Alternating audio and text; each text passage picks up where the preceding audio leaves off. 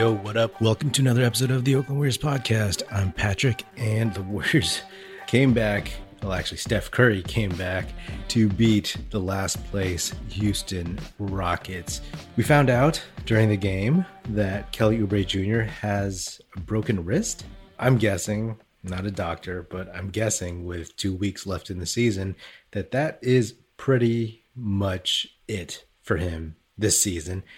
And probably, in my opinion, next season. I don't think he's coming back, but you never know. It really just depends on what the market looks like, who's willing to pay him what, and who's willing to give him potentially a starting job.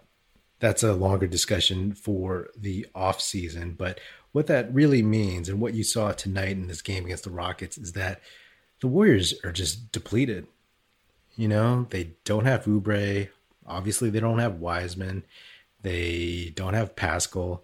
They just look really, really thin. Their lineup is really, really light. As much as I like a lot of these dudes on the team, I mean, Juan Toscano-Anderson, technically still a two-way player. Michael Mulder, career G Leaguer, former two-way player. Jordan Poole, working his way up a little bit. And that's kind of it, right? That's your bench. And then you have Kent Bazemore starting, who, hey, I love his attitude and I love his vibe, but that guy makes so many mistakes. You just kind of like, this team is just way worse than it was a week ago, 2 weeks ago, when Steph was making those runs. I mean, it's still looking like the Warriors will make the play-in tournament, and that'll be great, but any chance of kind of scaring somebody or whatever, not that Oubre was a huge deal, but like I will take him in the lineup over Michael Mulder. He was playing decent minutes before and he was pretty solid off the bench, giving 15 to 20 points a night, right? Missing that, missing his defense, missing his flair for the game. I don't know. Like, it's kind of, let's just see how this season goes, right? Like, it's more about watching what other teams that affect the Warriors' future, what they do this season.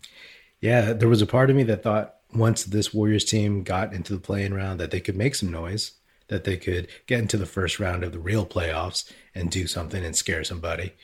But personally, I feel like if they get in, they play either the Suns or the Jazz, they're getting swept.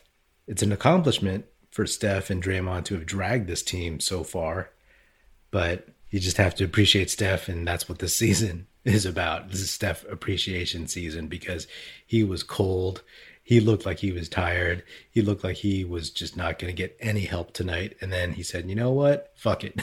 I'm going to help myself. And he hit that 1 3-pointer from the corner and let out that primal scream. And that was cathartic for him, I'm sure, because he was feeling so much frustration. And that's frustration that we all feel.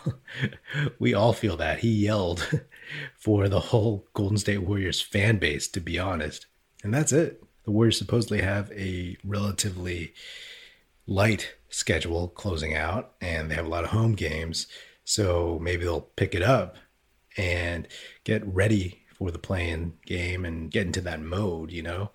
But otherwise, it's just seeing if Steph can drag this team into the 9th spot or into the 8th or 7th or whatever.